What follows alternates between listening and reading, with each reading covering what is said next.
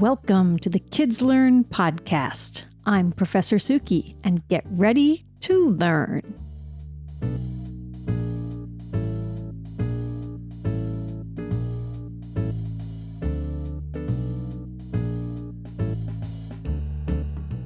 Why do adults ban books from school libraries? I assigned the book King and the Dragonflies to my students, but in some places they might not be able to get this book from their school library or maybe even their public library. Why? This is a complicated question. The people who want books banned, such as parents and politicians, might have a different opinion from the people who are told to ban them, such as librarians, school administrators, and teachers. People who want to ban books certainly have a different opinion from the people who advocate allowing kids to read freely. But we can usually break down book banning into a few overlapping considerations. First, some adults want to shield kids from difficult subjects. There are many subjects that adults think that kids aren't ready to handle.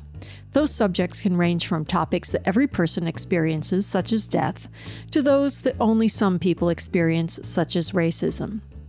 The argument for shielding kids from difficult subjects is that not all kids are ready to learn about the more difficult details of life.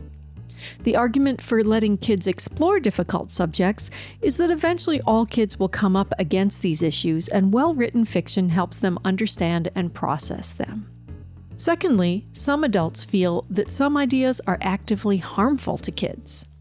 Every family makes choices about what they expose their children to, and in a society that is complex like ours, there are many different choices that families make. Sometimes these choices have to do with religion or politics, other times with the community the family lives in. Some families believe that if kids are exposed to ideas the family disagrees with, it will influence their kids. Some ideas that parents may consider actively harmful include learning about gender and sex variants, different opinions about race or religion, and accurate depictions of historical events. The argument for keeping these ideas from kids is that if the kids aren't exposed to them, they won't be influenced by them. The argument for letting kids explore ideas is that kids should know the truth in an age-appropriate way, and reading a book won't change who the child is. Finally, some adults have been influenced by altered views of history and reality and want to keep their kids from learning other ideas, opinions, and interpretations.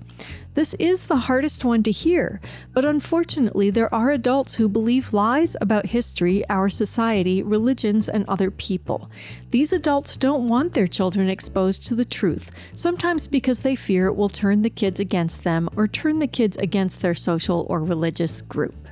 An example is the book King and the Butterflies.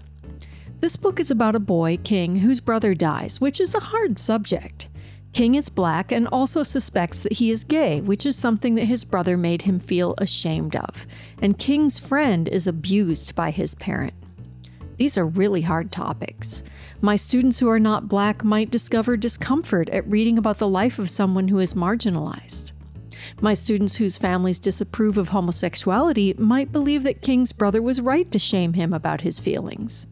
And child abuse is horrifying. The death of a sibling is a very sad reality that, thank goodness, is relatively rare in the modern world. But the fact is, this is a lovely book that helps kids navigate the difficult subjects they face in their own lives. Even if they don't know any rural black people, they will empathize with King. And even if they agree with their family and disapprove of homosexuality, they will meet LGBTQ people everywhere, because these are natural variations seen in many species. They may in fact have these feelings themselves, and knowing that other kids go through the same feelings can help them. And despite what anyone says, reading about a gay kid won't turn anyone gay. Here's a hard truth about book banning. In every modern society, when the people in power have banned others from reading books, the bans have led to other restrictions. Usually, these restrictions are aimed at people with less power in the society.